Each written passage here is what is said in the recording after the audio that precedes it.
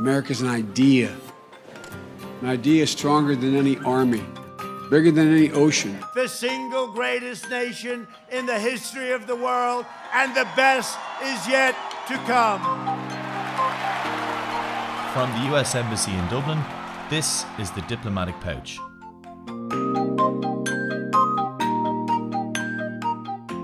I'm Dermot Keane from the Public Affairs Office at the Embassy. And I'm John B. Murphy. Welcome to our new podcast series, which will cover a range of topics and bring exciting, interesting guests to you. These first few episodes will cover all things election 2020, as we seek to explain to you how the US electoral process works. In this episode, we will focus on campaigning during a pandemic. So, JB, we are days away from a presidential election, but that's not the only thing Americans are voting for on November 3rd. That's correct, Dermot. American citizens will not only cast their votes for the office of the President of the United States, but they will also vote for representatives for the US Congress, as well as state and local officials. I should also add that at the time of this recording, a tally from the US Elections Project has estimated that more than 70 million Americans have already cast their ballots in this election so far. So that's over half the total turnout of the 2016 election. Okay, so lots of Americans have voted, but this really has been a campaign like no other. COVID-19 has meant that traditional methods of campaigning have been upended. Tell me who you've been speaking to.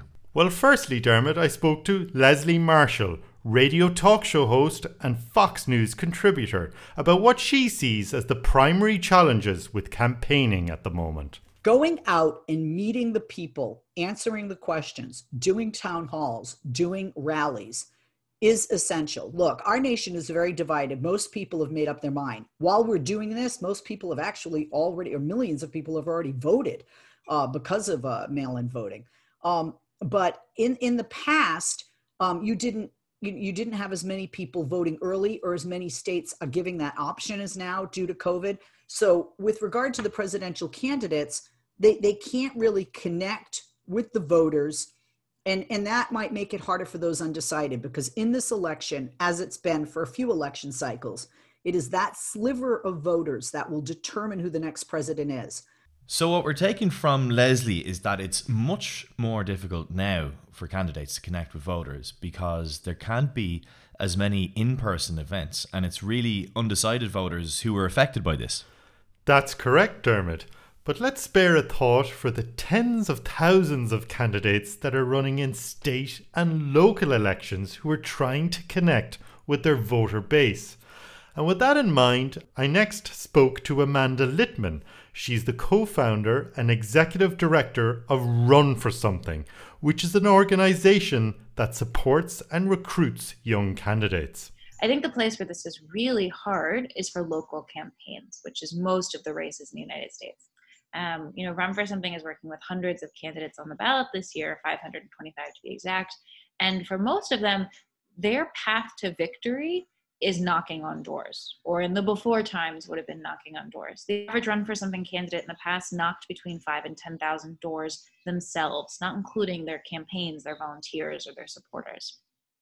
And that's how you win a local race, because the scale of them means that it's not usually efficient, nor do they have enough money to run TV ads or run radio ads. They probably did digital ads. They probably did maybe stuff in the newspaper. They did a lot of press, but they weren't doing TV ads in the same way, because for a school board or a city council race, it probably doesn't make sense cost-wise. So, Amanda, what are the candidates doing in place of the traditional knock-on-doors method of campaigning? They're not doing events in the same way, which is good. They shouldn't. As we have seen, these events can become super spreader events very quickly. And that has been a quick shift. And the transition from really not knocking doors, which very few candidates are doing, to putting all of that effort into online organizing, meaning text messages, phone calls, emails, Slack groups, WhatsApp groups, Zooms, Instagram Lives, and all other ways of digital communication have become a primary focus. So most of our local candidates have transitioned into a place where they're doing Facebook Lives every Friday night answering questions from their constituents, whether dropping into neighborhood groups on Facebook or joining the mutual aid networks that have popped up over the last 8 months within each relative communities. They're using Nextdoor, which is an app that's really driven by neighborhood communities to connect with voters. Some are still doing lit drops, meaning like passing out literature at people's homes. Some are doing socially distanced in-person events. But for the most part, at least on the candidates that we work with, are trying to model good public safety and public health behavior. So are wearing masks, keeping a distance, not breaking people's quarantines, and trying to build that relationship with voters in other ways without getting anyone sick.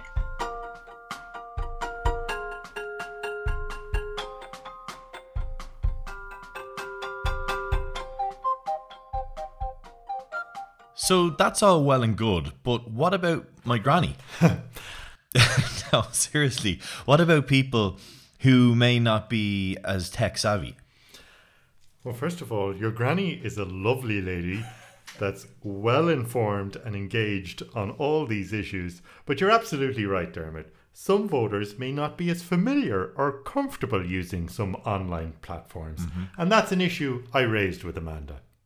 Well, I think especially for seniors, a lot of them are on Facebook. In fact, more seniors than young people are on Facebook. More seniors than young people use email. So it's actually not as hard as you'd imagine. But I also think the reality is I would object with the premise a little bit. We know that in this case, the biggest voting bloc, or the biggest potential voting bloc, is actually millennials and Gen Zers, people under the age of 40. And that's really exciting. And I think we're going to see record turnout from those age groups, from those generations, that are going to decide this election, which is fantastic and really exciting.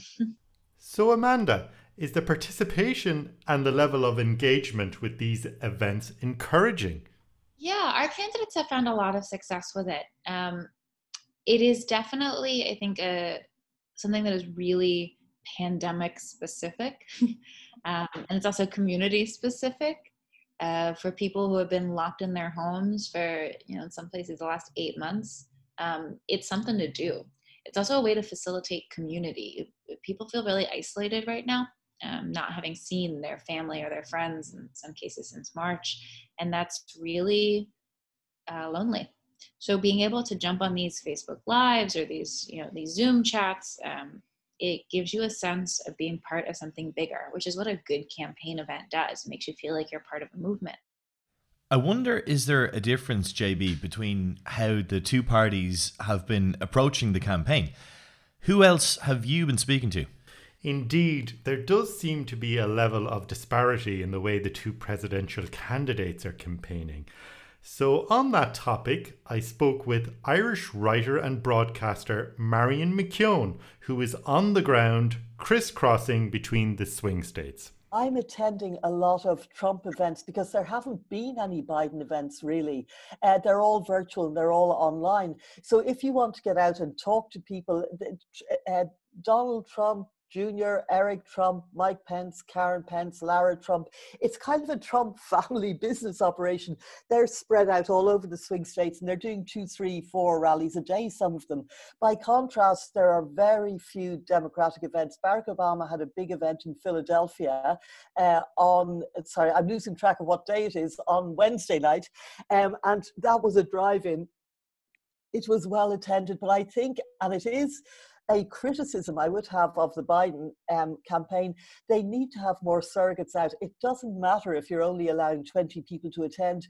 When you do local events, it filters down to the local media and local people feel that you are paying attention to them. So it is really evident, JB, from Marion's experience that local matters. Now, Marion has been all over the US in the last few weeks, mainly in swing states like Florida, Iowa, and Ohio. So she's been getting a good sense of what's happening on the ground. One thing she mentioned to you was an app the Trump campaign have for rallies. Yes, Dermot, she mentioned the Trump campaign app and she said that was very informative for updates and information on rallies, and I believe the Biden campaign has something similar. But Amanda Littman also talked to me about ways in which candidates are trying to engage with the younger audience. TikTok rules. Yeah, I love TikTok. I think TikTok has been a factor, not necessarily driven by the candidates, but driven by users. Which I was just this morning and last night watching AOC, Congressman Ocasio-Cortez, did a video game live stream on Twitch with a bunch of gamers. She had 400,000 people watching the live stream at a single moment, plus probably another 400,000 or 500,000 watching across various other streams. It was almost all young people. It was almost all people who probably wouldn't have participated in a political rally or attended something like that. But over the course of 2 hours, Congresswoman Ilhan Omar, and the gamers, the Twitch streamers, while they played this video game and while people watched, talked about voting, talked about making plans to vote, talked about the need for universal health care, talked about how the Electoral College works. That clips from that stream are then posted to YouTube, are then all over TikTok, of teens and especially young women, but teens at large, singing her praises of how cool it is to see a congresswoman, playing the video game they play with their friends. So Amanda, how are the more seasoned, traditional, knock on doors, pound the pavement style candidates adapting to the online campaigning sphere? The ones that are smart hire good staff or bring on good volunteers. But I will say it's less the mechanics of the communication tools and more that they're not as comfortable communicating authentically. You think about a 20 or 30-something candidate, or even a 40-something candidate, they're used to posting online about their life, to holding up a camera and taking a quick photo or streaming something. There's a certain amount of fluency that comes to communicating online in a way that is authentic and true to who the candidate is. And I will say this is not true. There are certainly exceptions to this. I think Senator Ed Markey in Massachusetts is certainly one. But generally speaking, the younger generations and younger candidates, because they've grown up on the internet, are a little more native and are more fluent in the language of the internet, which goes a long way towards creating interesting, engaging, and authentic content, which is ultimately what they're trying to do.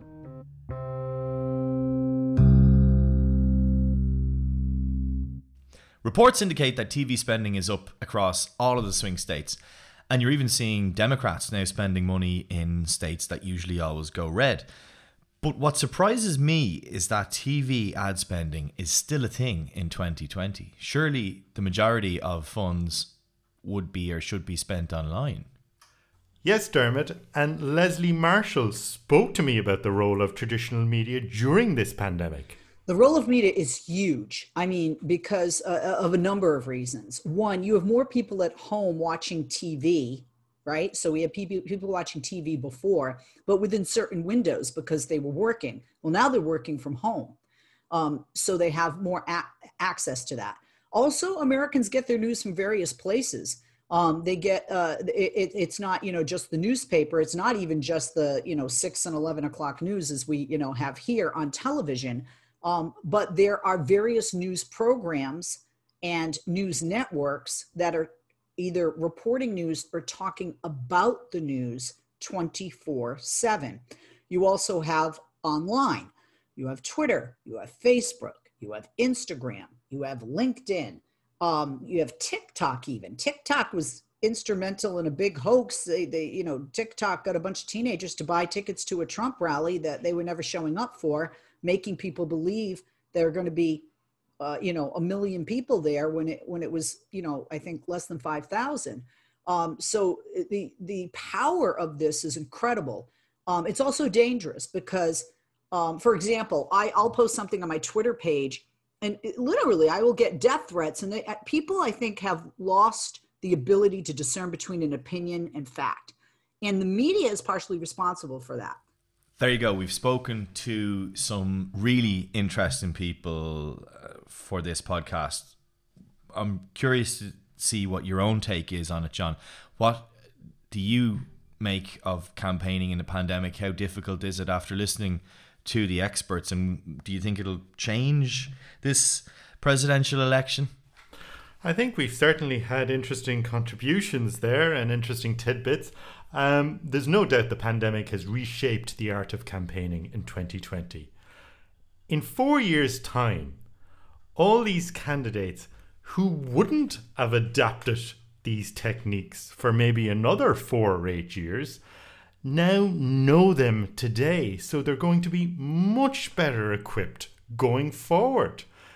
So it'll be interesting to see other candidates into the future.